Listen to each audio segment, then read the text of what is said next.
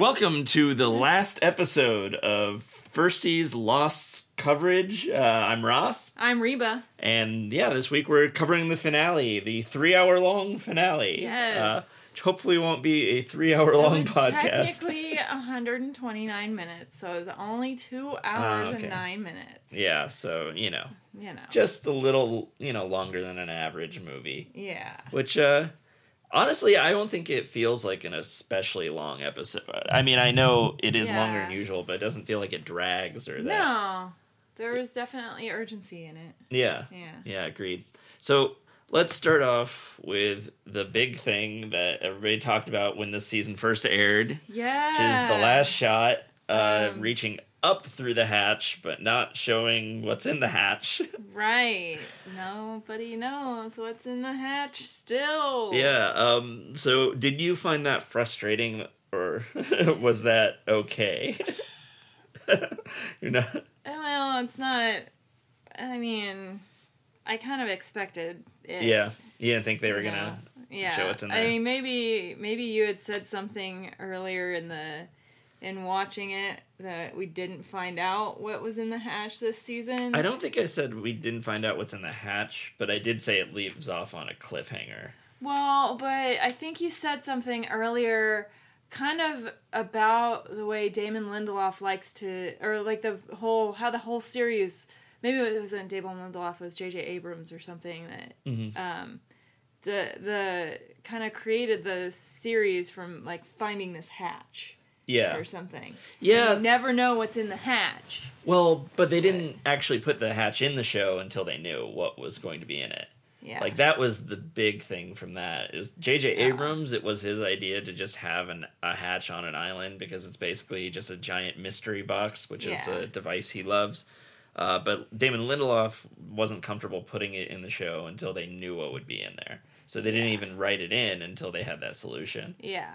But, yeah. So, I mean, yeah, it didn't really surprise me that we didn't find out. Because, I mean, if that's going to be, like, part of the crux of a series, why would you expose it in the first season? Well, do you know that it is a crux of the whole series, though? I don't, but... So this episode aired, and people were mad. Yeah. The internet was not pleased that they would have to wait, months. Like, it's one thing for you where it's like, if you want to watch more Lost, you can just throw in the next disc and continue. Yeah, exactly. When you have to wait months, and then, not even know what's there, that's a little frustrating, maybe. Yeah. So Lindelof and Hughes very quickly realized how upset people were, and were very, very open about how they felt they screwed up. They're like, you're right, we led you on with that. So much of that finale was about the hatch. We screwed up, and they're like, we will show you what's in the hatch, like, right away next season. So they make it right. Yeah. They do that. But yeah, like, it's... Like, in retrospect, or, like, having seen more, I'm like, okay. I'm okay that they did that, because I don't think that the reveal would have played out as well at that point as it does. No. Yeah, I mean,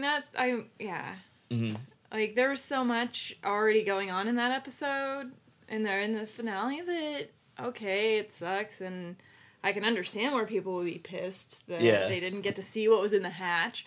I wanted to see what was in the hatch, but, I also know that after we're done recording this, I'm going to pop in episode 1 of season 2. Yeah. So, I mean, I'm not as mad that I didn't get to see it. Yeah. Because I've got that. Yeah. And the Netflix people, as long as Lost is still on there, have that same thing. In fact, Netflix will automatically play season 2 because they no longer pause and let you have a choice between seasons. They just automatically load up new seasons. So, yeah, I mean, I understand it, but again, like you... Yeah, it's hard to be in that mindset when it's really not an obstacle at all yeah, for you. But there is so much else going on. Like, to me, I'm more worried about Walt at this point. Yeah.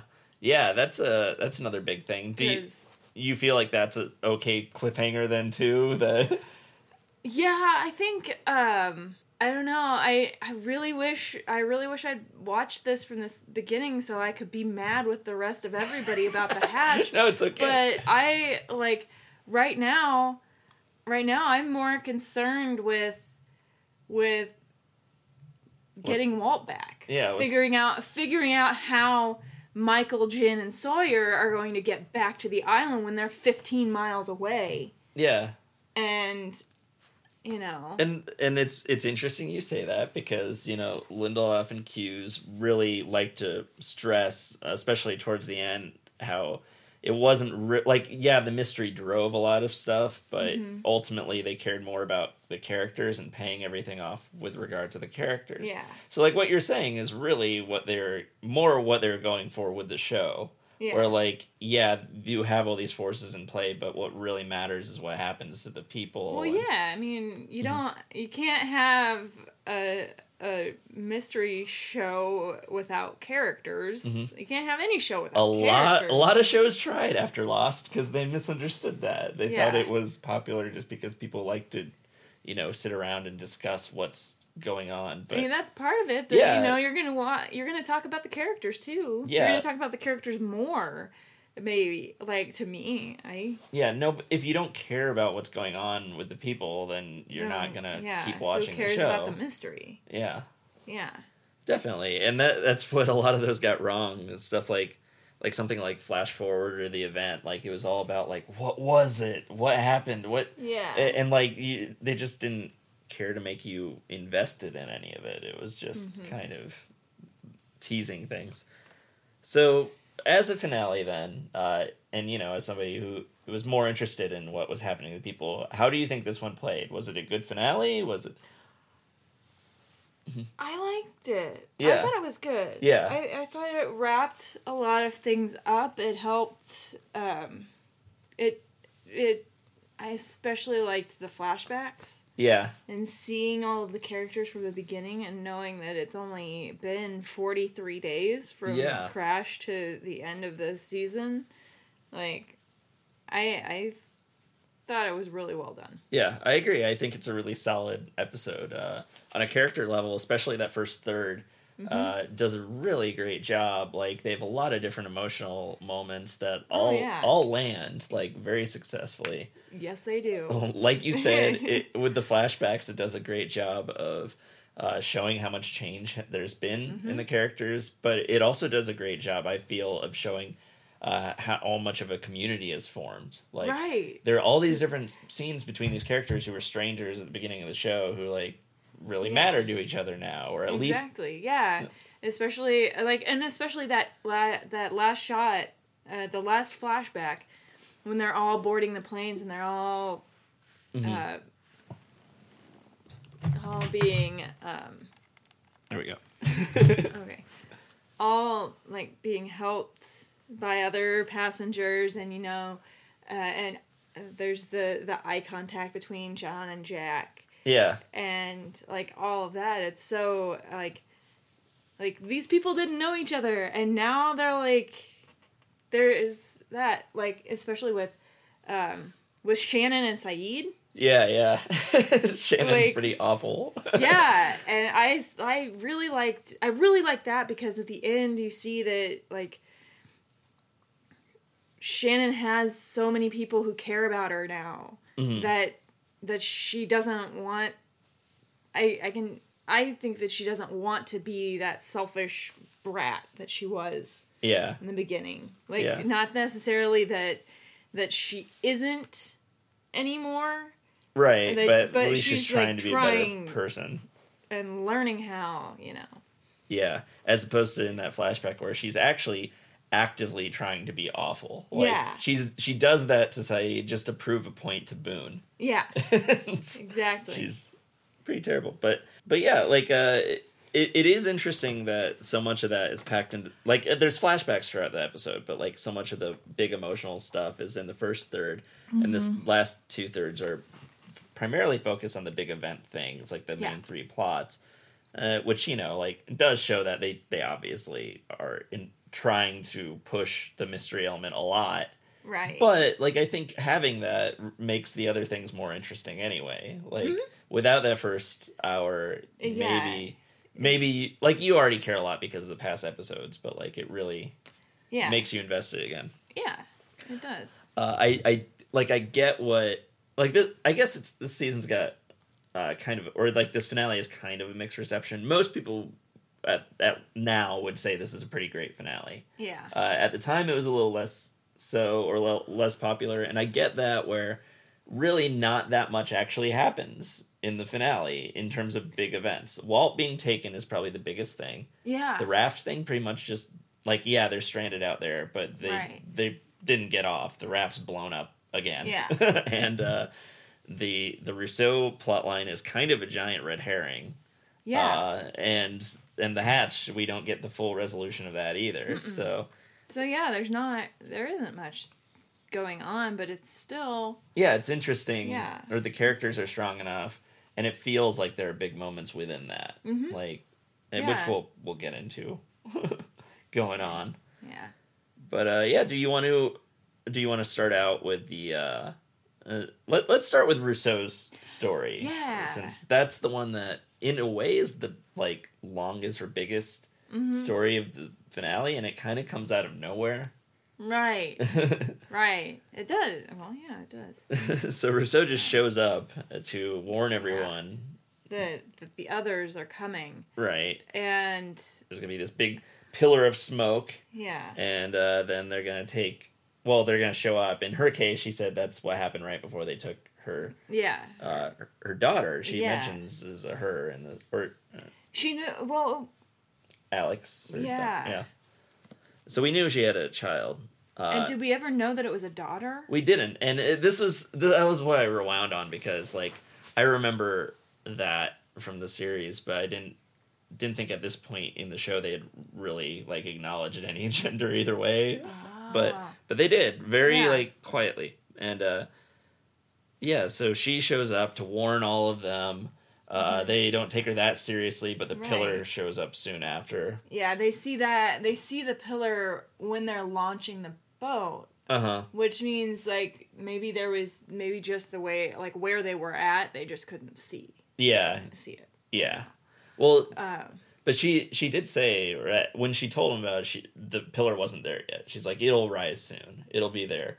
Which Saeed questioned, well, how do you know about this then? And she doesn't give an answer, and nobody really like pushes it. Yeah. But again, Saeed asking all the good questions, the relevant stuff. Yeah. And Locke also, he notices the scratch on her arms, which obviously comes back to play later. A nasty bush. Yeah. So they're really the most competent people with all that. Yeah. So they... Well, go ahead. I was going to say... well, maybe... Let's keep going. I'll come back to that. So the survivors... They all begin moving their stuff from the beach to the caves to hide from the others. And Rousseau just shows up again and insists that she see Saeed. So Charlie runs off or whatever. Leaving Claire. Yeah. And alone with her. That's where the scratch thing is revealed. Yes. That was Claire's scratch on her arms. So Claire happened to be attacked by two different people in a short period of time. Right, but I think that was the same, like when she got, I think that was when she escaped from the others? I don't remember how that worked. I don't think so. I think it was one of her dream sequences where she thought she scratched someone and she had blood on her nails. Oh. And so, like, or where she thought it was a dream sequence. Yeah. So it was after her first dream where she found the crib in the forest. Yeah. And then I think it was the second one. And then the third was Ethan, and he had gone at her with the needle. Or whatever. But that, the second time, I guess, was Rousseau for some reason, or for the baby. Yeah. For the baby. Which is kind of crazy. Rousseau's kind of crazy. She is. That's her character. Yes. And so she knocks Claire out. She takes the baby. Saeed's assumption is she wants to trade the baby for her own child with the others. Yes. Who is her child, who's not a child anymore, really, but yeah, think she might pull that off. It doesn't really seem to be the case, ultimately. They track her down. Yeah. They go to the Black Smoke, which turns out she just set herself. Oh, did she? Yeah, that was what they implied, was she had heard the whispers talking about how which she assumes are the others, saying that they were going to take the boy, thought the boy was the baby, right, and had kidnapped the baby, and done like the whole thing to get them alone or get them to move so she could go in and get the baby and then keep it safe. And probably keep it to herself because she's a crazy lady. Yeah. But then she ends up just like kind of hanging out near the smoke she set and crying and stuff. Yeah, but if she thought because she even said she was trying to trade it for the... Did she? Yeah. She said the others weren't here. She says that, and then I guess it's kind of open to interpretation because Charlie... Because Saeed tells Charlie that that's what he thinks she's gonna do. Yeah. And then she comes out of the bushes and says they're not here. I thought that meant her. She reveals that she heard the whispers. Yeah, she says they're not here, but it doesn't mean that because all the speculation that she's the one that set the signal pillar, fire. That's from Charlie. Yeah, I guess so. That's Charlie attacking her. Yeah. And I mean, she gave the baby back. Yeah. Like, I feel like if she thought that that it would work, then she wouldn't be giving the baby back. Yeah. I don't know. Yeah, I'm still under the assumption that she set it up or she took the kid, but maybe past this it's not so relevant anyway. Right. But yeah, so her understanding that the boy was the baby was sort of a misinterpretation, as we find out in another plot line. And I thought it was interesting that it was Walt who saw her first. Yeah. Walt was the one that catches her, and I was kind of surprised that she didn't do anything to him. Yeah. Like, she's walking into this area, and here's this little boy, like, kind of, wary, kind of following her to see what she's gonna do. Yeah. And she's carrying this gun through with ammo on a belt, like... Maybe not the smartest way to enter into their camp, but... Yeah. Yeah, although I think her assumption that was the child, or that was the baby, was probably solid from her history. Experience, since that's what happened to her. Yeah. She wasn't really thinking about... Right. Well, right. And another thing with her setting the whole thing up, I mean,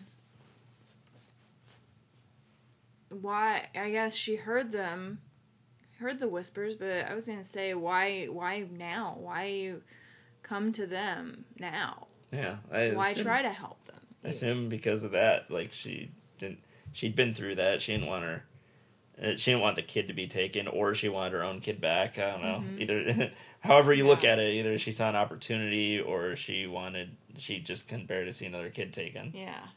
So should we move to the raft, or is there more you want to talk about? Let's move to the raft. Okay. So very early in the episode, they try to launch. The whole thing fails, or is it the mast that falls off? I think it's the mast that Sawyer then has to find a replacement for, and he notches it. Yeah. Shows how good Sawyer can be on that. And he's actually pushing to help. Right. He's earning his keep after the last episode when Michael kind of made him feel like shit for not knowing anything, just wanting to be on the raft. Yeah, he's contributing. Yeah. In general, Sawyer gets, like, other than a few parts in this finale, shows, he can be a good guy when he wants to. When people respect him or are kind to him too. Yeah. He tends to be all right back. Yeah. For once. Which, I mean, that's why I thought his scene with Jack was so big. Mm-hmm. Because he had no, like, there was no reason for him to be that kind to Jack after all of the shit that they have dealt with between each other. Yeah, so should we talk a little about that scene right now then?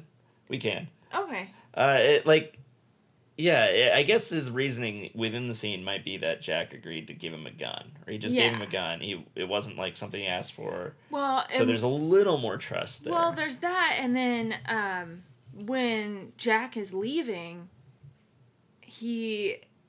before he leaves that clearing, he tells Sawyer good luck. Yeah. And he means it. He's sincerely wishing Sawyer luck on their trip because he knows how big it is. And that's, to me, that is another sign of trust. Mm-hmm. That, like, to be that sincere, to want him to succeed. Yeah. You know. In general, it's probably the warmest scene between those two characters of the series so far. Mm-hmm. And yeah, the moment lands because at this point we do care about the characters. We care what happens. It is nice to see them for once. Not only kind of be kind to one another, but sharing information. Like, so many things like that just get hidden. Yeah. And it's like, yay, they're actually talking. Yes. This is perfect. Mm-hmm. Like, yeah. The scene gave me the feels. Yeah, it was well acted. Yeah. Matthew Fox does a pretty good job with it. Trying to hide his feelings on his father and all that. But, yeah. Yeah, that was the first of many scenes, pretty close together, that are all fairly emotional. Gave you the feels. Yeah, like that. Pretty much the whole launch of the raft. Like once it's fixed. Oh yeah. Because you've got Jin and Sun, which is really the scene that got you. I think. Yeah. Because it's sweet. Shut up. I didn't say anything. But yeah, I mean, that whole thing, and Sawyer not getting to say goodbye to Kate. Yeah. Even though Kate's the worst, and I still don't really like her that much. Like, you still felt bad that he didn't have he didn't someone have there. anybody special. Like, maybe he said goodbye to all the extras they pulled in. But yeah. He's looking around for Kate, feeling sad because he can't say goodbye to her. Yeah. When he really wants to. The show likes to do those bittersweet moments where, you're... In that case, you feel kind of bad for Sawyer being lonely again, but, finally going off. As we learned, almost hoping to die. And then we've... but simultaneously having it with Jin and Sun, where they have this heartfelt reconciliation where they... Jin apologizes for what he did, and Sun tells him that she loves him and gives him his little phonetic notebook of English words, like starboard and I don't know. Well, yeah, I mean that's all things for the boat, right? Yeah, to help him on his way. Mm-hmm. So before they leave, they're given two different things. They're given a bottle which Charlie had gathered messages for. Which are meant to be private. Yes. Hurley is especially insistent that they be private. Right. Of course, Sawyer just reads them all later, and Hurley's is like Hugo. Yeah, it's like the first one he reads. Yeah. I love that because nobody knows Hurley's name or has ever. It just he has no idea who he is. And I forgot. Oh no. We can talk about it later. Okay. Yeah. So then they're also given a flare to use. For rescue, which does come in handy. Yeah, does it? Well, it's a good question. Not really. Yeah. And so they take off. The emotional launch ends with Vincent swimming out and Walt telling him to go back. Your old not bringing the dog moment. Where the dog doesn't understand. Yes. But he does. Yeah, he understands. He goes back. Mm-hmm. To keep Shannon company. Yeah. Which was a nice little gesture from Walt. Yeah, it was so cute. Vincent kind of... He helped him get through his mother's death. Maybe he can help Shannon get through Boone's death. Nobody wanted to talk to me, so I just talked to Vincent. He's a good listener. Pretty sad thing. But yeah. It's like, oh yeah, my stepdad didn't talk to me about it. My real dad didn't really talk to me about it. Yeah. I just talked to a dog. But good old Vincent. Yeah. Keep him company on the island. Oh. So, after some adventures in the water, Sawyer actually, again, risking himself to help everybody when the piece falls off and he has to go get it. Right. And they have to reel him in. And I mean, that's... And yes, that... in that scene, that after that, Michael finds the gun wrapped in Sawyer's shirt and is rightfully angry because, I mean... Sawyer didn't tell anyone that he had the gun, which why would he? Yeah. If he's supposed to be there to keep the peace. Yeah. And they don't, I mean, how are they going to foresee needing a gun? Yeah. So, they, I don't... But he gives it back. Yeah, he does. And he doesn't tell the others about it. I mean, I guess, he probably wouldn't tell his kid, and Jin, doesn't... How do you... Yeah. So, makes some sense there alone, but there is, a lot of bonding with Michael and Sawyer in this episode. Yeah. With that, and then talking about kids. Right.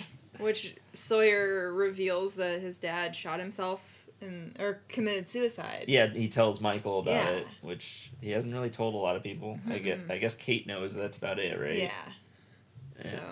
So, yeah, I agree that, Michael seems a little angry about finding that, but there's a degree of trust, especially given that Sawyer just jumped off to try to help them. Yeah.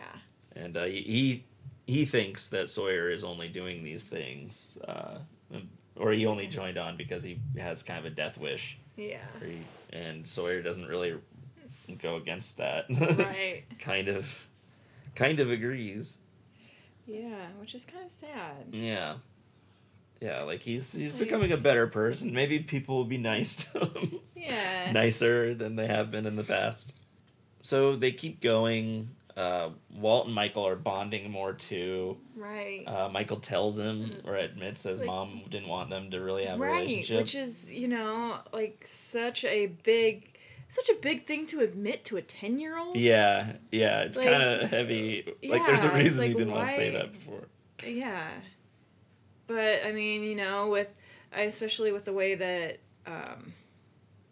that Michael, or with Michael and Sawyer's moment, where, part of Michael probably thinks that they're all just gonna die. Yeah. Yeah. Because, I mean, if he wouldn't bring that up to a kid. Well, no, to Sawyer, yeah, you're either a hero or you want to die. I mean, yeah.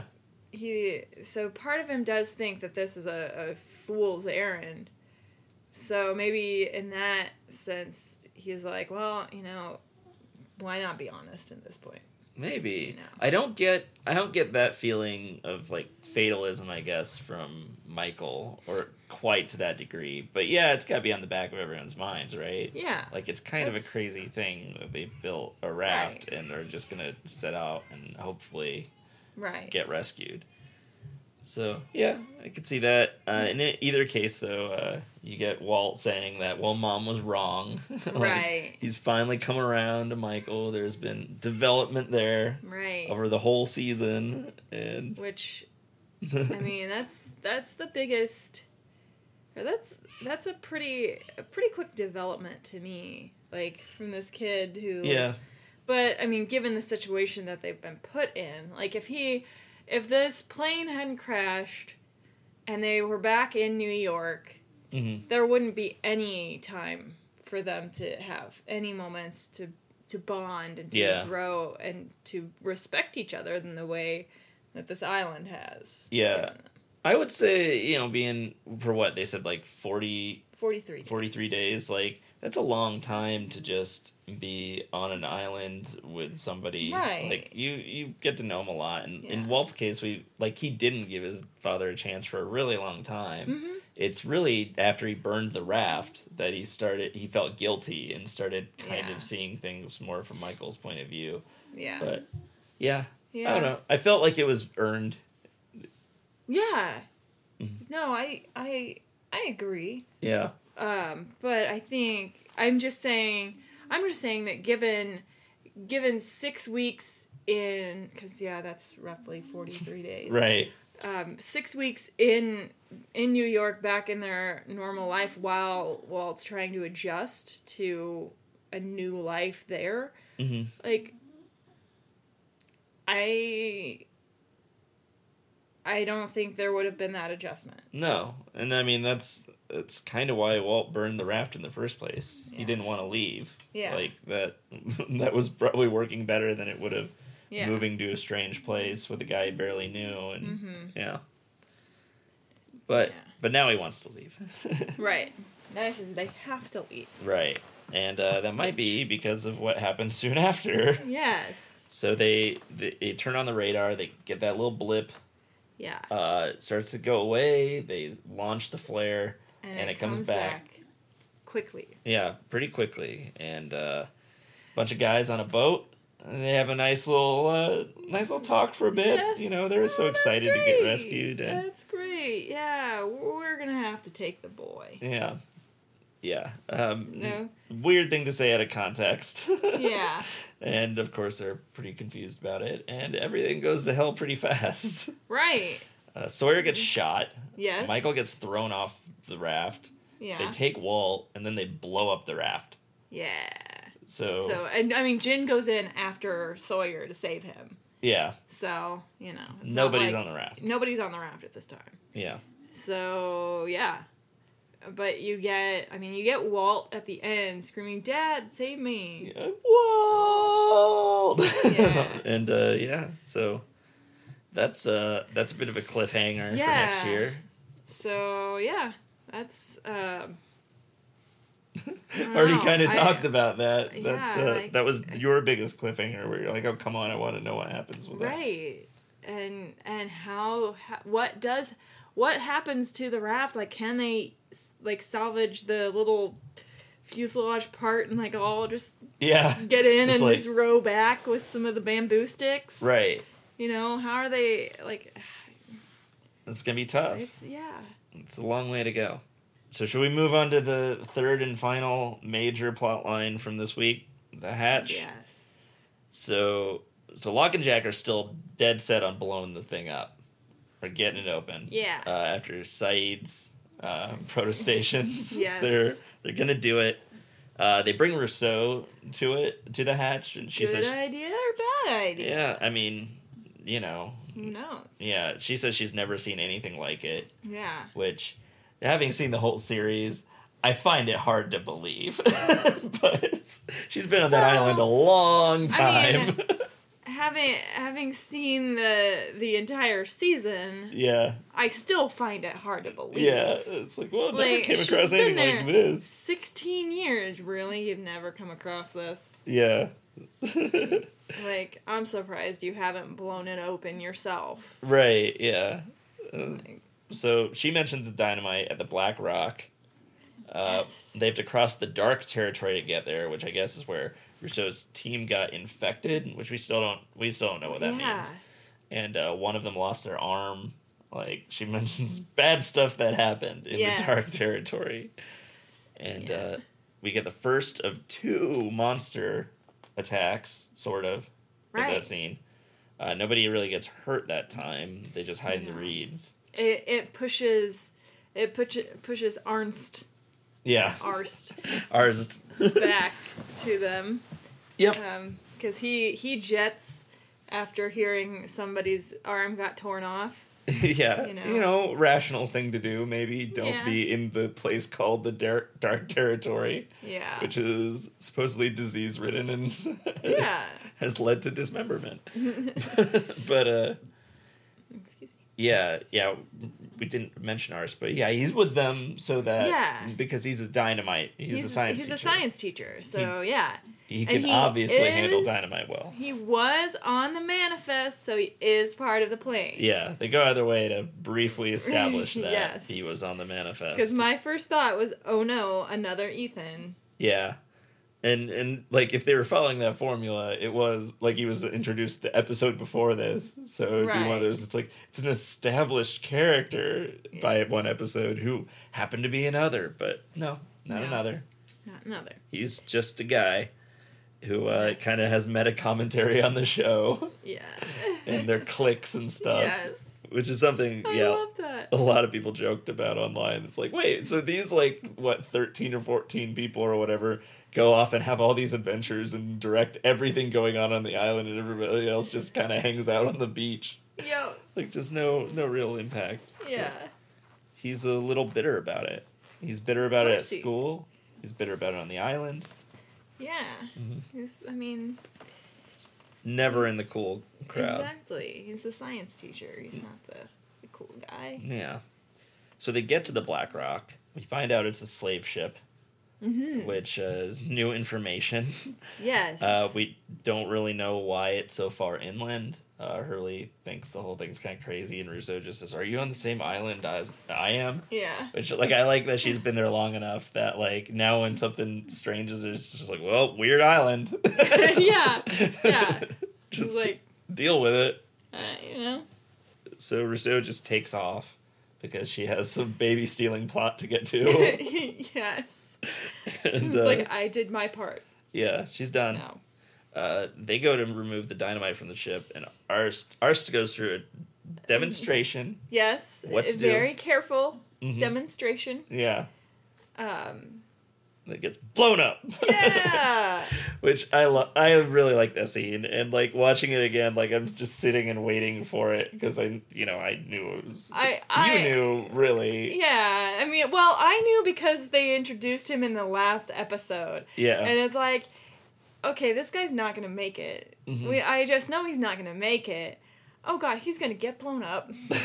I love the dedication to that though, where it's like really they just needed one guy to give exposition on the dynamite and make it seem dangerous. So they like planted a character for multiple episodes, like a couple episodes, so that it would be a shock when he got blown up, and it would add stakes to what they're doing, basically. Yeah. He was a red shirt, but it was a red shirt that they purposely established an episode before to seem like a bigger deal. Right. It's good. It's pretty great. So Hurley is kind of affected by it. Like, this is playing into his whole feeling of bad luck. Mm-hmm. And it, like, just kind of shakes him. Yeah. And he thinks everything bad that's happened on the island is because of him. Yeah. Yeah, it was messed up, as he says. Yeah. I also like his very casual comment to Jack that, dude, you got some arst on you. Yeah. Like, well, especially when it, like,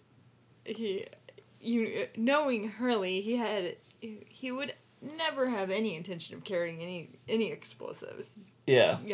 Yeah. And just the look on his face in that scene when he sees the arst. Yeah. It was just like, the last straw, like, nope, not gonna draw your sticks or whatever. Nope.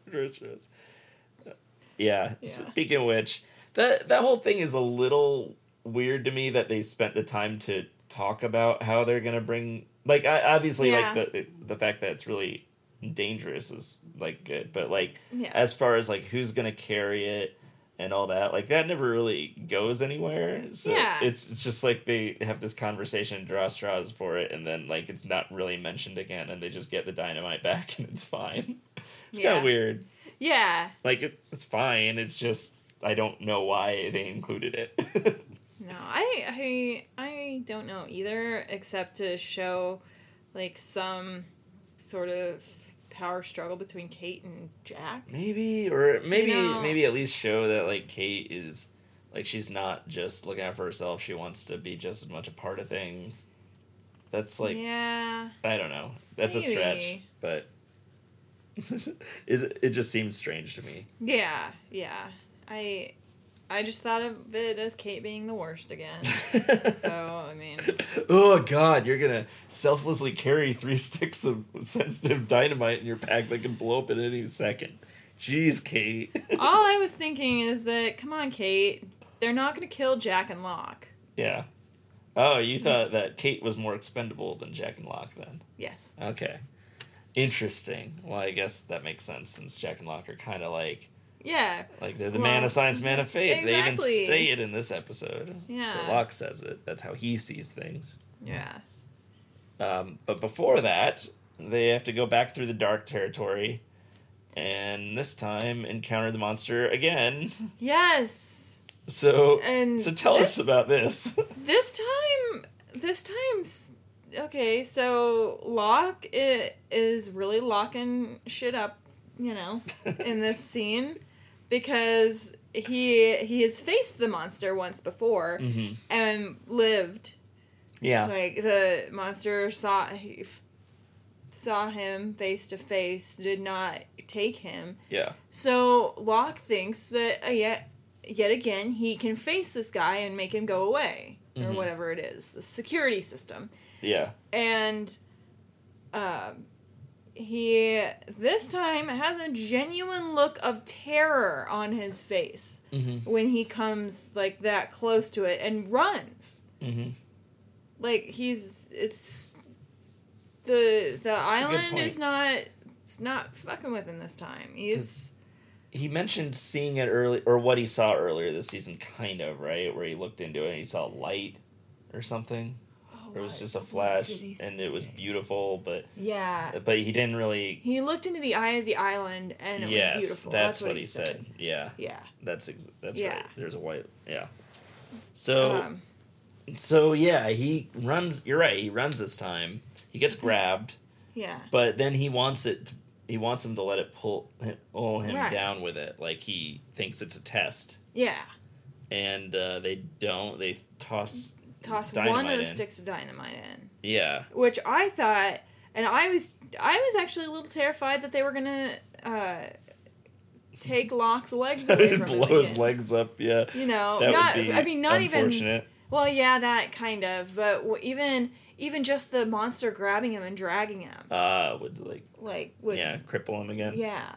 Yeah. I was afraid for that, because that's about the only secret that a character has that I don't really want to get revealed to other people. You want that to... I don't want people to see that Locke was paralyzed at one point and isn't any longer. You want him to remain the island mystic to everybody, and not the man who was carried onto Oceanic Flight 815 by a couple of attendants who treated him like a child. Yeah. Like, and that's obviously what he wants to, and why he's been so hesitant about all the escape plans. He doesn't want to go back to that life. He wants to remain, and he feels like, he is being tested over and over again by the island. So what do you think about what we saw and heard from the monster this time? I know at least one image got kind of, what the hell reaction from you. Which image? The smoke. Oh, the little whisper? The smoke goes up and then it just dissipates real fast, like it runs off. Yeah. Like, I loved it. I think my reaction was about the same as Jack and Kate's. Yeah. It was like... What was that? They're like, you saw it too? Yeah. Kate was like, no, I saw it too. Yeah. Yeah. Like, I don't know, because now, I mean, I think you have alluded to certain things about it not being, like a living organism, like, especially now, like, when it was chasing Locke, it felt much more mechanical. Yeah, and the sound effects they use are very mechanical. Yeah. It sounds like gears, and it sounds like almost steam engines at work, right? It's, So, I mean, I feel like, I don't know, every time now that the monster comes out, I think of all of those guardians that they set up in the Dark Tower in front of the portals. Like, that are metal, that have the little dish on top of the satellite dish. Yeah. You know? Like, I feel like that's as close as I can get to describing what the monster is. Yeah, and I mean, so I don't want to talk too much just because, like, I know what direction they go with it, and I get the feeling that what they're thinking of, like, there are indications here that they know what it's going to be, and then indications that they really don't. Yeah. And my impression or my guess is that your Dark Tower illusion is exactly what they were thinking. Yeah. Because Damon Lindelof is a huge Dark Tower fan. And as a security system thing, it makes sense. Yeah. Of just, like, some mystical place. Like, that sounds exactly like... And, I mean, with the... Like, even with the polar bears... like... Yeah. I mean... Yeah. Yeah. He's a big Dark Tower fan. And he's very open about that. So I wouldn't be surprised if that's where they're going for. But there are also things in that scene where I'm like, okay, well, it at least sort of tracks with what it eventually is. Okay. But yeah. Yeah. I definitely think that there are images and or especially sound effects with it that they did on purpose based on early ideas of what it would be, and then they changed it around. And having, like, read what that one early writer wrote about it, the guy who wrote wrote the story for last week's episode. Oh yeah. He like talking about some of the later developments. He's like, we had none of that was what we were talking about at the time. Really. But yeah, I believe that was probably what they were going for. Yeah.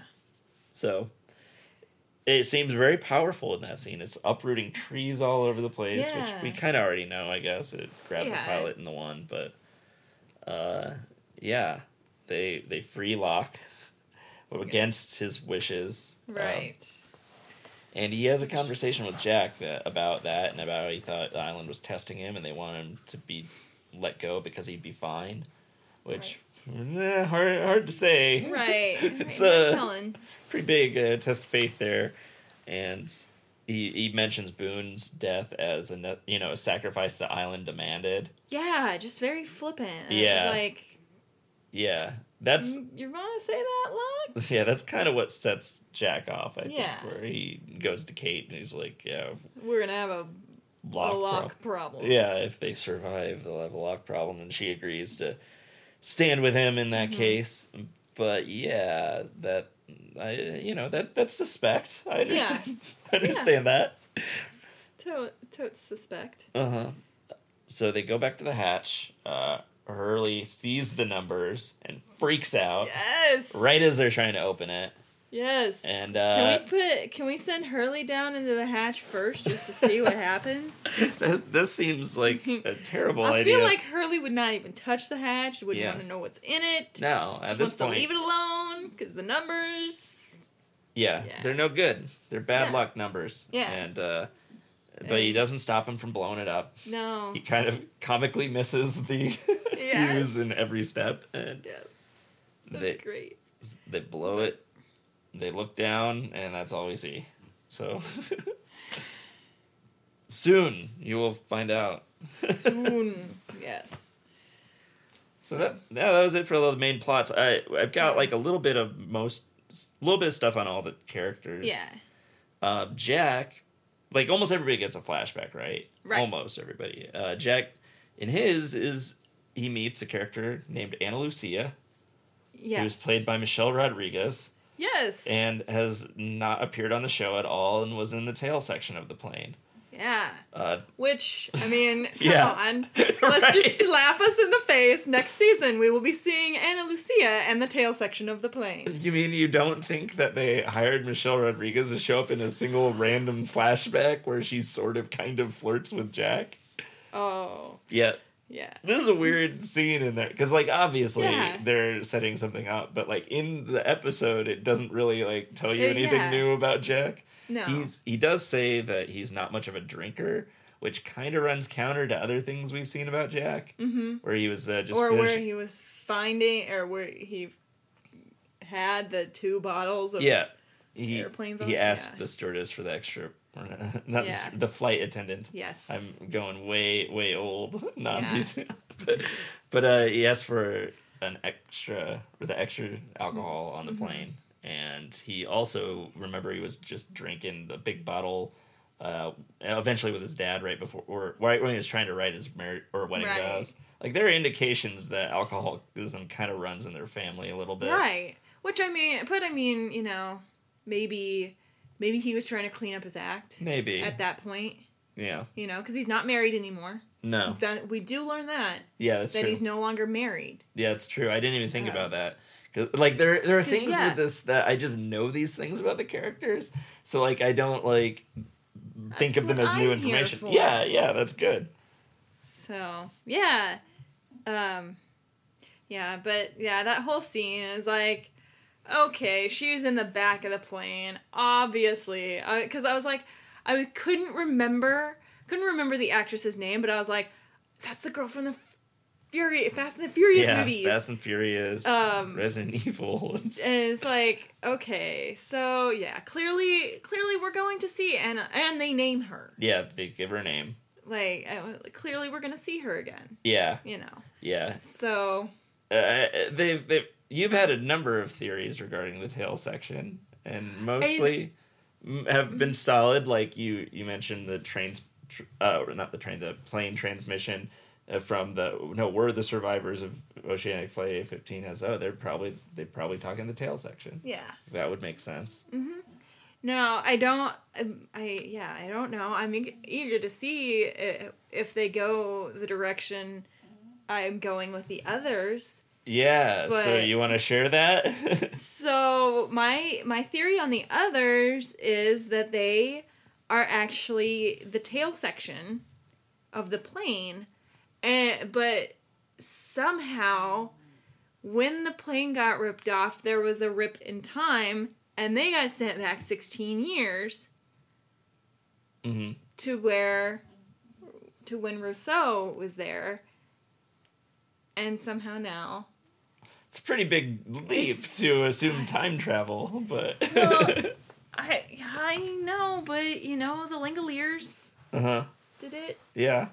So, you know, it's not... There's a lot of weird stuff on that island. Yeah, they just found a ship that's over 150 years old. Yeah. Yeah. Yeah. Who knows? Right. But beyond that with Jack... On Island, we've already kind of talked about his bonding with Sawyer a bit more and finding out about his father, which is a big thing for him. Yeah. And otherwise, it's more about him and Locke and seeding more conflict between them for the future of the show. Yeah. Anything else you have to add on Jack? I mean, I don't know. I guess I liked his reaction when Kate was...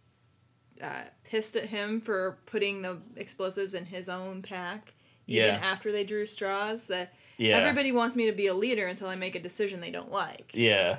It's like, just shut up and let me lead. Yeah. Because shut up and let me lead. Yeah. Fair enough, you know. I mean, I like that. I thought that was,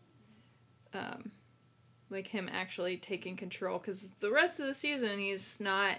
doesn't want to be that leader. He's been the reluctant leader. He's in the refusing the call part of the hero's journey. Yeah. So, I mean, it's now he's kind of more like, okay, well, if I don't lead, Locke's going to, so I better lead. Yeah. You Get behind me. Yeah. Yeah. So, yeah, but that's about the only thing I had to say. Yeah. What else I had to say.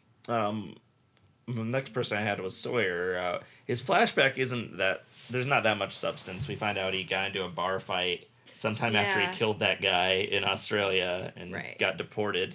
Right. And we also learned that his name is James Ford. Yes! Which, that was another thing where, like, that's just knowledge to me, so I had forgotten that was the first time they mentioned it. And you didn't tell me. I didn't think that you made me feel like we weren't going to find out his name for a couple of seasons. Yeah. Somehow. Earlier in this. Like, I felt like we weren't going to get that, and then it was like, Mr. James Ford. I was like, what? Yeah, you actually turned to me, you're like, is that his name? I was like, yeah. That's it. So here's what I was going to say earlier when we were talking about Arst and the Manifest and Hurley. Mm-hmm. Was there ever a mention that Hurley knew James That's Ford? a good point. That his name on there would be James Ford. Yeah. So why... Yeah, I think he does. I think he does in that episode say, oh, yeah, or like... I'm pretty sure they addressed that. Yeah. But I'd have to recheck. Yeah, I kind of want to look at that again and see. Because Hurley'd be the only one because he was the keeper of the Manifest. Or did Sawyer have it at first? It would make sense that Sawyer had it if he didn't want anybody to know his real name. Yeah, true. Yeah, but maybe. I know that Hurley is the one that was reading off the names. Yeah, Hurley's the one who went and looked for everyone. I think it's addressed. I'd have to look again. I think it is too. But on Island though, Sawyer's got quite a bit of development. We already talked about him sharing the information with Jack and bonding with Michael a little bit more. They're both Bob Marley fans. Yes. so that helps them bond. But yeah, like he does a lot of things that feels less selfish or in this episode, and you can attribute to that to him, not really caring about his life anymore in some cases. But it seems like he actually does want to do the right thing or help people. And so I feel like, well, I don't know if I would attribute him doing selfless acts to him not caring about his life.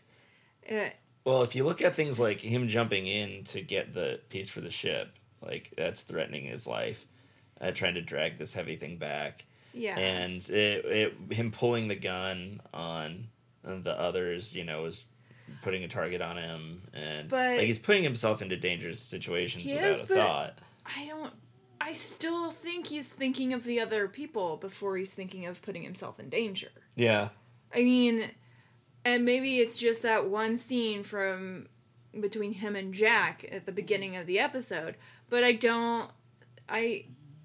think, and maybe I'll be completely wrong and he'll go back to being surly old Sawyer in the next season, but I think he's kind of finally wants people to see him as somebody who can do the right thing. Yeah, like he's not putting up the wall anymore, or the persona of just maybe this bad guy. Like maybe it's that whole, the whole like raft, like potential of being saved that's kind of pushed him to it. That he's like, I don't know, hopeful.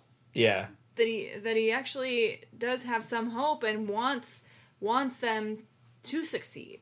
Yeah. Because yes, he doesn't deny that he wants to die. Mm-hmm. But he doesn't say that he does. Yeah. And if you're looking at it that way, that could be a convenient cover-up for them caring, since he's the kind of person who doesn't want people to think he cares about anything. Yeah. Caring is weakness to him. Mm-hmm. And so, I mean, and that would still go along with him saying he's not the hero. Yeah. Because that's not a heroic thing. Like, caring, like, he's not a hero, because to him, caring is weakness. Yeah. So you just want the best for Sawyer. I do. You want him to be a good guy? I think he's just a misunderstood guy. Mm-hmm. I don't think he's purposely evil. No. He's a good... I don't think he's a bad dude. Yeah, he's a good character. So Kate has a flashback in this one, which is very brief and doesn't really tell us much we didn't know.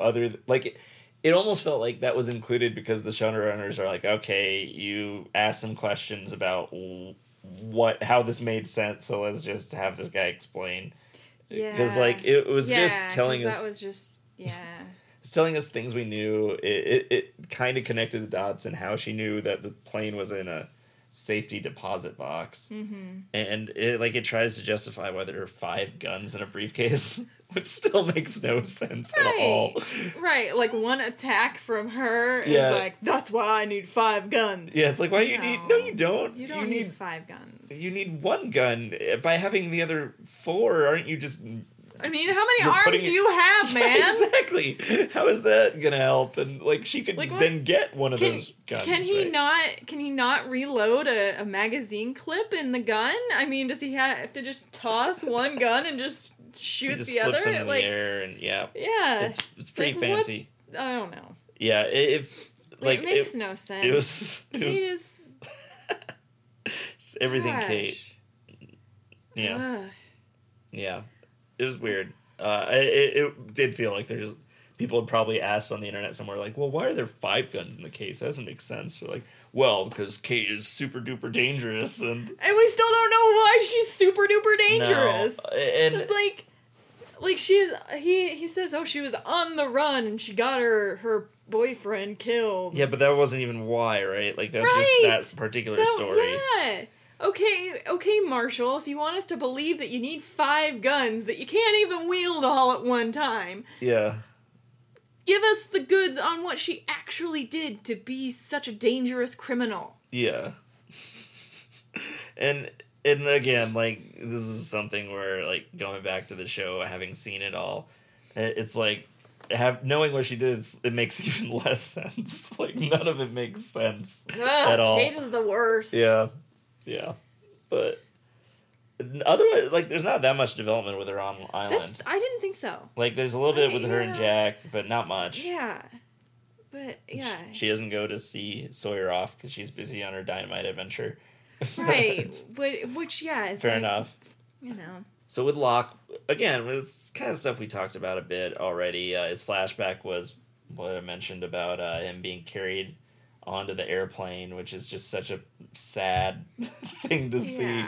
He has no control over it, and so but it's emphasizing his control on island and his faith and why he would have so much faith in what he does. And again, he specifically mentions Jack as a man of science and him as a man of faith, trying to set up that central conflict in the show. But I don't know, was there anything else with Locke you don't think we've already covered? I don't think so. I feel like we kind of cover Locke every time we... Yeah. He tends to be instrumental in some of the storylines, so we usually get to him. Yeah.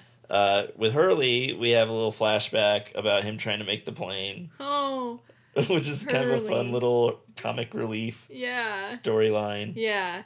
I mean, I love, and I looked it up and everything, and I was trying to pay attention, but all the numbers show up. Yeah, they show up a lot. Yeah, constantly. Like, Flight 815 was in gate 23. Well, and he gives $1,600 to the kid, or to the old man for the scooter. Apparently, the soccer team that he sees, they're all 4, 8, 6, 15, 16, 23, and 42, the numbers. And then his room is actually 2342, and when his car gets a flat tire, you see it 42 miles per hour, 16 miles per hour, 15 miles per hour, 8 miles per hour, 4 miles per hour, like. Yeah. They're just all over the place. They have a lot of fun with those numbers. They show up a lot. Yeah. And when the woman at the counter says, maybe you're not supposed to catch the plane. Maybe you're not meant to be on this flight. Meant to be on this flight. Well, of course he's meant to be on the flight, or he wouldn't have gotten on the flight. Yeah. Like, man, through all of that struggle and having to go back to the back of the line.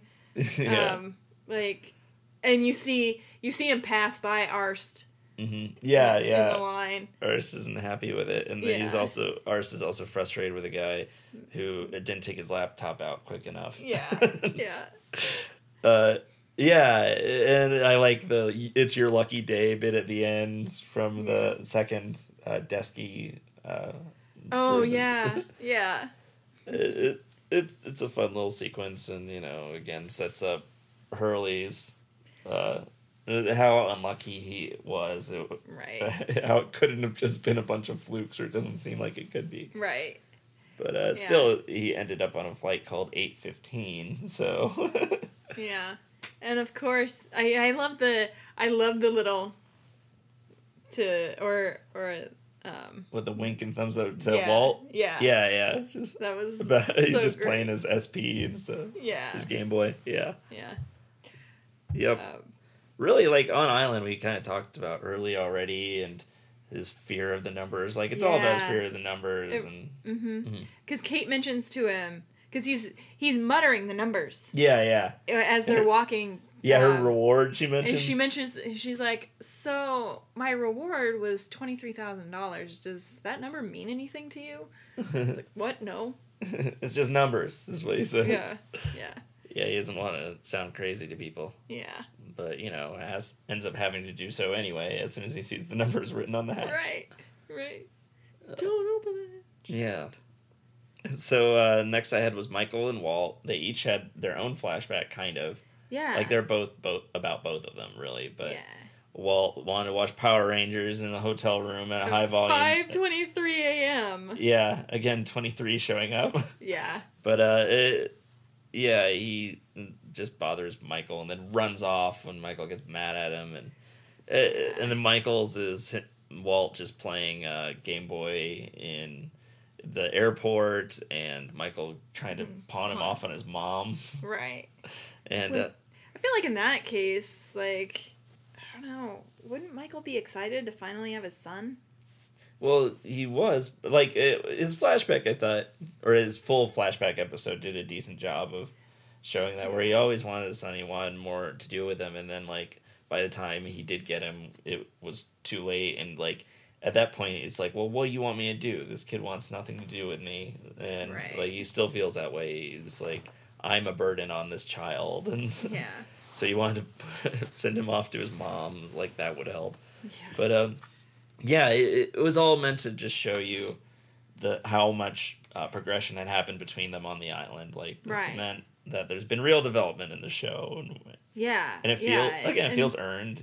It does. I think they did a good job. Yeah. What were you gonna say? I didn't. I didn't think I had anything. Okay. So the next person I had was Shannon.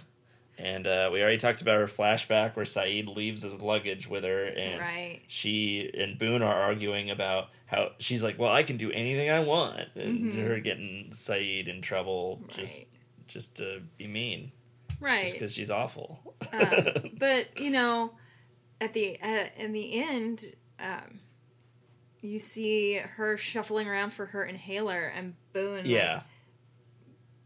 he's got it. Yeah.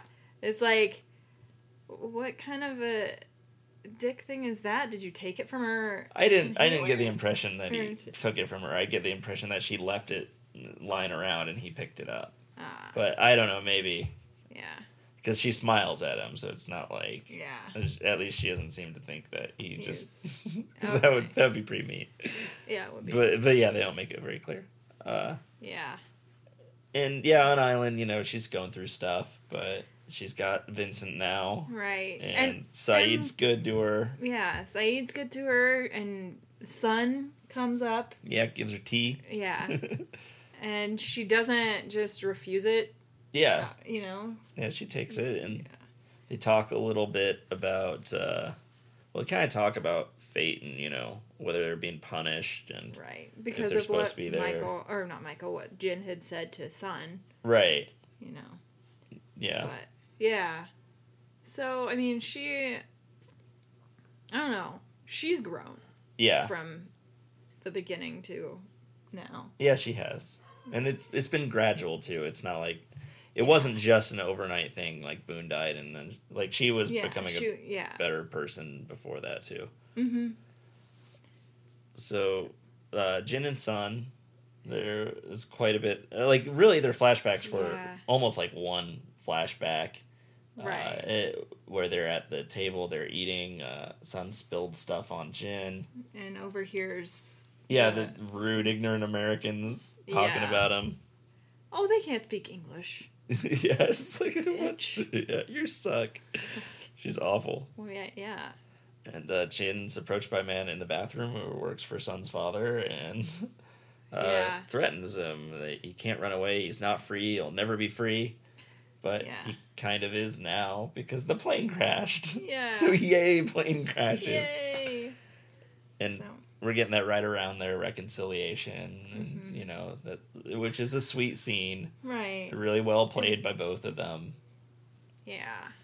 They, it was both, it was, I really liked Jin in this episode because of that scene. Yeah. Because he's the one that's been so, like, he's been staying away from or avoiding Sun for so long in this season that, like, for him to actually let her talk to him, let her give him the gift, apologize to her is, like, it's big steps for him. Yeah. I think I said during the episode that he's a big old softie in this episode, and because he gives Michael the watch. Yeah, well, Michael still has the watch, and Right. Michael gives it back to Jin, and then Jin Right. gives it back to Michael. Yeah. And that's after they talked about the list of words that Sun Right. made for him. Like, they're good now. They're friends. They've been working on this boat long enough. I like that. I still like from the episode before. They fight like a married couple building a boat. Yeah. and like, they really, at this point, they've completely done away with the Michael and Sun maybe kind of thing. Yeah. Like, There was that awkward hug goodbye from Michael and Sun to Sun. Yeah. That was probably more like, well, we kind of got into this because of Jin, and I kind of caused some issues, but, you know. Yeah. We're good now? Yeah, we're okay. All right, we're okay. But this is what I liked the most about, which, why I was so pissed at those ignorant Americans in their flashback. Uh-huh. I thought it was incredibly sweet that she was laying the napkin on Jin and cutting his sandwich and doing everything for him and being so apologetic, because I honestly expected Jin to be super upset with her. Not. But he's not. He isn't. He's very sweet. He's very kind to her. Yeah. And it's like, and then you get that ignorant woman saying, if you ever catch me doing that to you, like, shoot me or whatever she said. Yeah. It's like, no, I'm sorry. I will totally put a napkin on your lap and take care of your lunch. You know? Yeah, they were just being it's just being sweet. Yeah, it's not being subservient, it's being sweet. Yeah. Like, but then again, like, we've followed these characters throughout the entire season. So, like, to know that comes right after Sun has made this huge decision to stay. Yeah. That it is an act of love. It's not an act of subservience. Yeah. You're right. We do know that. And we know that Jin's at the point where he's ready to just leave. Right? Yeah. And he wants to just run off with her. And she doesn't know that yet. But, like, which, you know, informs him not being upset at all. Like, this is still a good day. Or he thinks it's a good day for him. He had no idea she was planning on running off before. But yeah. So they're both in a good place, and this lady's just terrible. Yeah, this lady is awful. But they're in a better place. Well, I mean, you know, they're not because they're on an island. But you know, their relationship is more. They're happier with each other and more open with each other. Mm-hmm. So that's good. Again, showing lots of growth with characters and stuff that's happened over the season. Yeah. And reaffirming that there's been real progression here. They've been seeding out plot development or character development. Mm-hmm. So next I Claire, who didn't really have a flashback. I didn't think so. She didn't, and but she's got a lot going on island. Yeah, because her baby gets stolen. Yeah, and that makes her name it. Yeah, the baby's Aaron now. Yes, has a name. Yes, and Sun asks her what it means. And she doesn't know. Yeah. But I looked up what Aaron means. It means exalted. Yeah. Like, so, I mean, I don't know if that's something that they the writers knew. Maybe. There were a lot of theories around Erin for that reason, because they didn't really give a reason for it. She doesn't really have a reason. Yeah. So there are all sorts of theories about how significant this baby is in the grand scheme of things. You know, if it's exalted one, if it has to do with, I don't know. There are a lot of rumors that were mostly unfounded around the baby, but But yeah, there's like still it's supposed to be an important baby because she was told she has to raise it and all that. Right. But yeah, she kind of has a big moment too where she puts her trust in Charlie to get it back because she's freaking out. She's gonna get it. Like she's not leaving it to anyone else. And ultimately, she decides, okay, I'm gonna trust him. And she loses her faith. In that, even while she's trusting him because she's lost her baby, she's like, there is no fate. Yeah. To Sun when she asks Shannon that. Right. You know. Yeah. And so she's in a dark place. Yeah. Her baby was taken. She doesn't think she's gonna get him back, but she does. Yay! Because Rousseau's not as attached to the baby as they thought. Yeah. Or she's willing to give it back, but. Yeah. But Charlie has a big episode. He does for a number of reasons. Yeah. First, like we start with the flashback of him fighting with the junkie. Yeah. Or we don't start, but there's a flashback of him fighting with that junkie in the hotel room, who pretended to be a groupie basically because she just wanted drugs. Right. Like, and she's the one who calls him pathetic, which is funny. I mean, obviously he's an addict at that point. Yeah. But she's fighting him to steal drugs and then runs out of the room with his champagne. So, you know. Yeah. Like, calling the kettle black a little bit. Yeah. But yeah, on Island, he really steps up about finding... Claire. Yeah, with Claire. He wants to help even before Erin is taken. Right. But she doesn't want him to because she's just upset. Yeah, she's so stressed. She doesn't know... She's kind of having a little postpartum depression, really. Yeah, a little bit. Like, just can't handle it, she doesn't know how to take care of a baby. Nobody ever told her about, Yeah. Yeah, except, in a much crazier place. Yeah. There's a lot of stuff going on to stress someone out. Mm-hmm. But, yeah, Charlie, he comes through in a lot of ways. Like, he goes with Saeed to get the child back after making that promise. When he gets injured, he doesn't go back to the camp. He asks Saeed to do whatever fix it. Yeah, battlefield medicine he can with the gunpowder and cauterizing the wound. Like that's a pretty intense thing to submit yourself to just to make sure you're the one to do something. Right. Which brings me to this saddest moment. Mm-hmm. They come across the Nigerian plane. Yeah. Saeed tells him everything about this Nigerian plane, including the heroin, because he doesn't know anything about Charlie's addiction. Because nobody tells anybody anything on this island. Right. So that happens. There in front of him is this statue, full of heroin. Mm-hmm. Does he take it? Does he leave it? Mm-hmm. And at the end, you see in his bag, there it is. Mm-hmm. There's that statue. Yep. So, backslide. Yeah, pretty strong insinuation that he's heading for a relapse. Yeah. So that's sad. Yeah. Because he had burned it of his own volition. To see him just give in at that moment, it sucks. I know. But, yeah. Have to see season 2 to see where that goes. And Charlie, don't die of a heroin overdose. That would be sad. Super sad. So the only other character I had on here was Saeed. In that Saeed doesn't really he's more of a plot device again. Like he's the expert. He knows. Yeah. He knows what to do, what to say, but he doesn't really get much. Yeah, I mean he's the one in charge with while I guess he's the leader in the third plot line. Mm-hmm. But that's about it. Yeah. I mean, he doesn't really get much. We see him looking at the picture of Nadia on the plane, and that's really all. Yeah.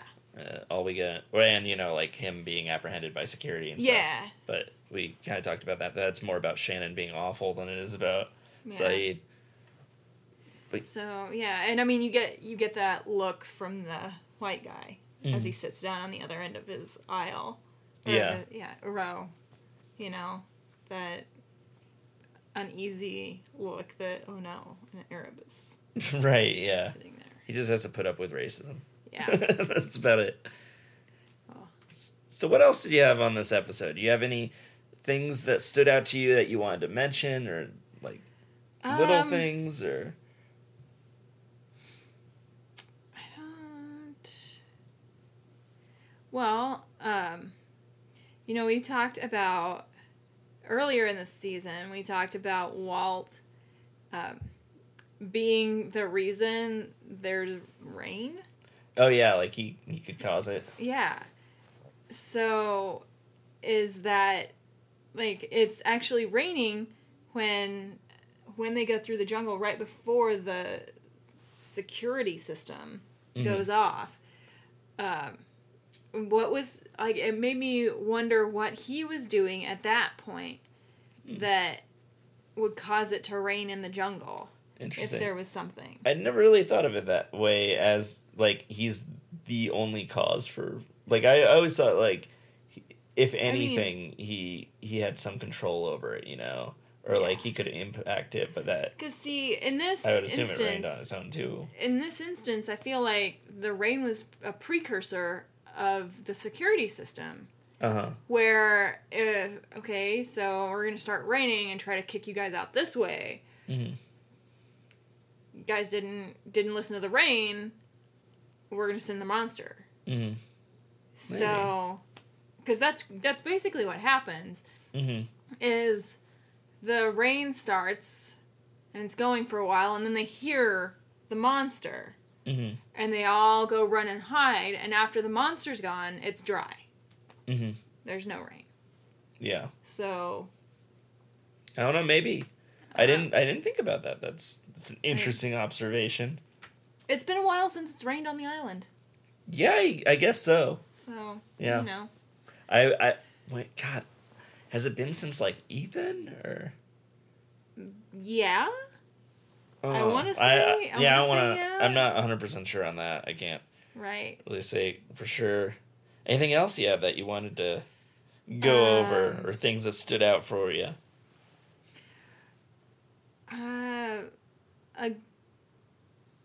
Again, I don't know, with Walt, if he knew he was going to be taken, if that's why he was so adamant about getting off the island. Possibly. Like, that was something that was curious to me. So. Yeah, either he knew he was being taken, or, like, before you were assuming it had to do with the hatch, right? That, like, he was afraid of whatever was in the hatch. Right. But we don't know. But now, still don't know. With Rousseau. But I don't know. I think those were kind of the only things that I really thought of. Yeah. I think we've covered a lot of things. Yeah, I had I like that there's another joke about Scott and Steve. Oh, yeah. I love the Scott and Steve. Sawyer's reading the letters, and one from Tracy that mentioned her family, and he's like, oh, she's acting like she cares about her husband and child, and meanwhile she's second up next to Scott on the island, and Walt's like, no, that's Steve. Scott's dead. I like that since Scott died, there's been more confusion over him and Steve than there was beforehand. It's still a big thing. Yeah. Otherwise, I had credits. This one was written by Damon Lindelof and Carlton Cuse, and it was directed by Jack Bender. So yeah. Kind of the A-team, people, the like main director of the series and the showrunners writing it. Nice. Otherwise, I figured we could talk about the season as a whole a little bit. But first, let's. I wrote down a list of at least the mysteries that I tracked during the season, the ones that were solved and the ones that have not been solved. Okay. So ones they solved. What is Locke's secret? We found that out.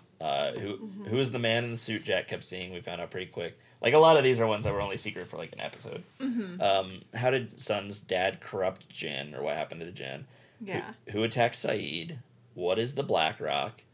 Who is the woman in Saeed's photo? Who is the woman in the distress call? How did the woman on the distress call get to the island? Which survivor wasn't on the manifest? Were Claire's attack dreams real? And if so, who attacked Claire? We found out two different people. Yeah. Who did Kate love? And what was the connection with the mini plane? We unfortunately found that out. Unfortunately. Why was Boone acting all creepy around Shannon? We found out. And what did Boone and Locke find in the ground? The hatch. You know? Yeah. So the mysteries I had still remaining, and I'm sure that there are things that I'm missing, but this is the list that I put together as, what is the island and why is it magical? What is the monster? What's in the hatch? Why are the numbers written on the hatch? What are the numbers? Who are the others? Why do the others want Walt? Why did Ethan kidnap Claire? Why was Ethan so powerful? What did Kate do to be a fugitive? Is the tail section still alive? How did Locke lose the ability to walk? Why can he walk again? Why did Jack see his father walking around on the island? Was Jack's dad's ghost trying to help or hurt the survivors? Why did Jack's dad go to Australia, like his real dad? Who are the skeletons Jack found in the caves? How did the Black Rock end up miles inland on the island? Who is the original Sawyer? Is Nadia alive? Is Alex alive? As in Rousseau's daughter. If so, where? What is the sickness? What are the whispers? Was Claire's psychic legit? And if so, what happens if somebody other than Claire raises Aaron? You know, how does the danger surround him? Why did Ethan attack Claire with a needle? What's the story with the Nigerian plane? Who is the man dressed as a priest with the drugs on the Nigerian plane?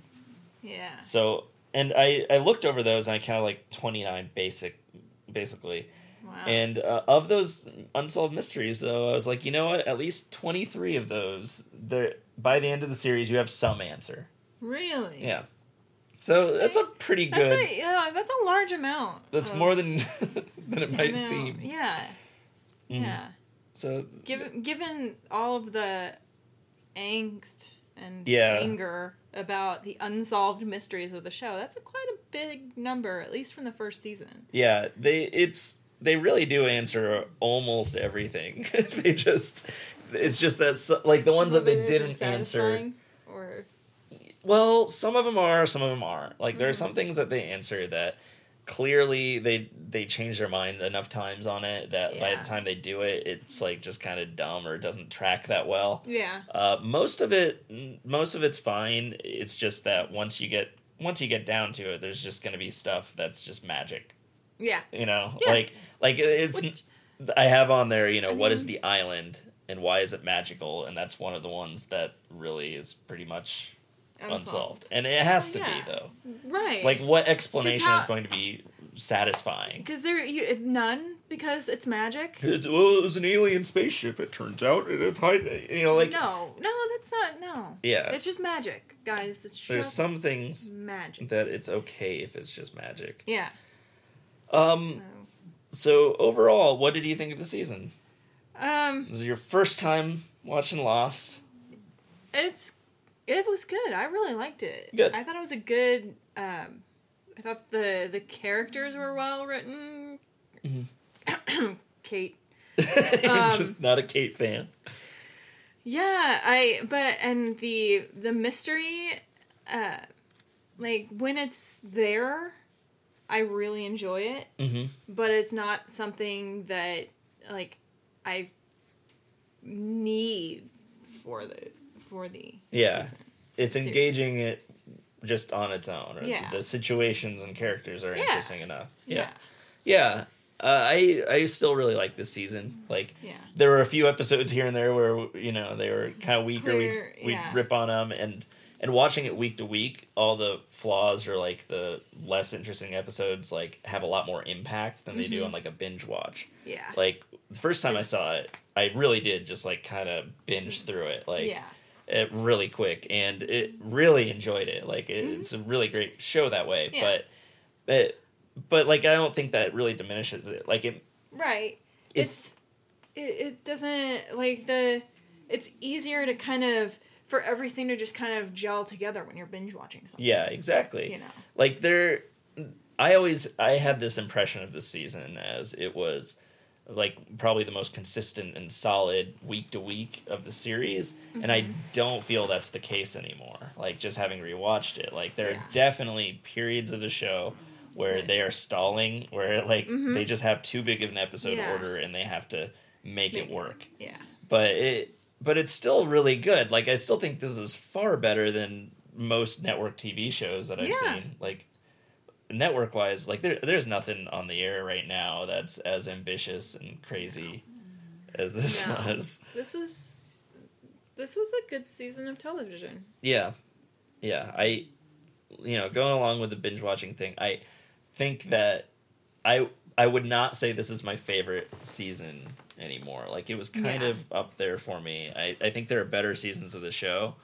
But it's still a really good introduction, and I think by not like going whole hog into like craziness or like there are all these little elements, but like they don't overwhelm the show. Like it's a really good way to start it too, where like it just gets you caring about the people, it gets you invested, but it's not everything. And like as it goes on, there's definitely a lot more wild stuff thrown in there.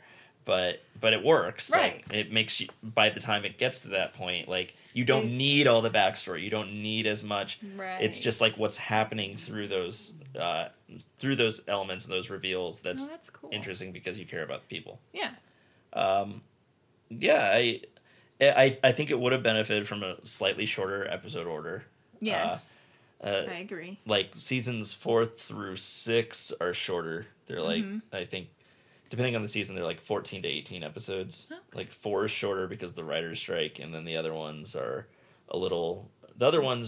slightly longer than their original plan because they tacked on a couple episodes from the order for 4 onto the later ones. But but it works out. Like 4 and 5, I think, are the tightest seasons of the show. Really, and really, really good seasons, and that's partially why. But yeah, so positive reviews. Positive. Lost season 1, you'll probably watch more. Yeah. Yeah. I will. I'll watch it. Like I probably will watch the second or the premiere of the second season. Yeah. As soon as we're done with this. Yeah. So now that we're done with Lost, we'll probably at least take a week off. Yes. Is what we usually do between shows. I don't know what we should do next. I don't know either. I was considering, like, part of me after watching Jessica Jones was like, oh, Dexter would be a good one just because of, there are a lot of parallels there, and it's a good first season of a show, but I don't know. It might be good to go to a half-hour show for one of the, like, bridge the gap with a half-hour show. I was kind of thinking that. Something like that. And I was wondering if you wanted to try try one where neither of us had watched it. I'm all for that. Okay, you want to try something like You're the Worst? Yeah. It's supposed to be really good. Wanted to watch it. We're going to do You're the Worst. You're the Worst will be the next one then. We have not discussed this before now. This will be the plan though. So for anybody who's still listening, who's listened through the whole season of Lost, there's a lot of episodes. Thank you. Or if you're just tuning in for this episode, thanks for joining us. Yeah. Great to have you. If you're just tuning in, go back and listen to all the rest of them. Yeah, just, like... binge watch and binge listen. It's probably, 18, 19 hours of stuff for this season alone, for Lost alone. But yeah. Worth it. Hopefully you enjoyed it. And we have a few other shows in our back catalog, so just check it out on SoundCloud or on MediaMashup.com. And yeah, thanks for listening. See you later.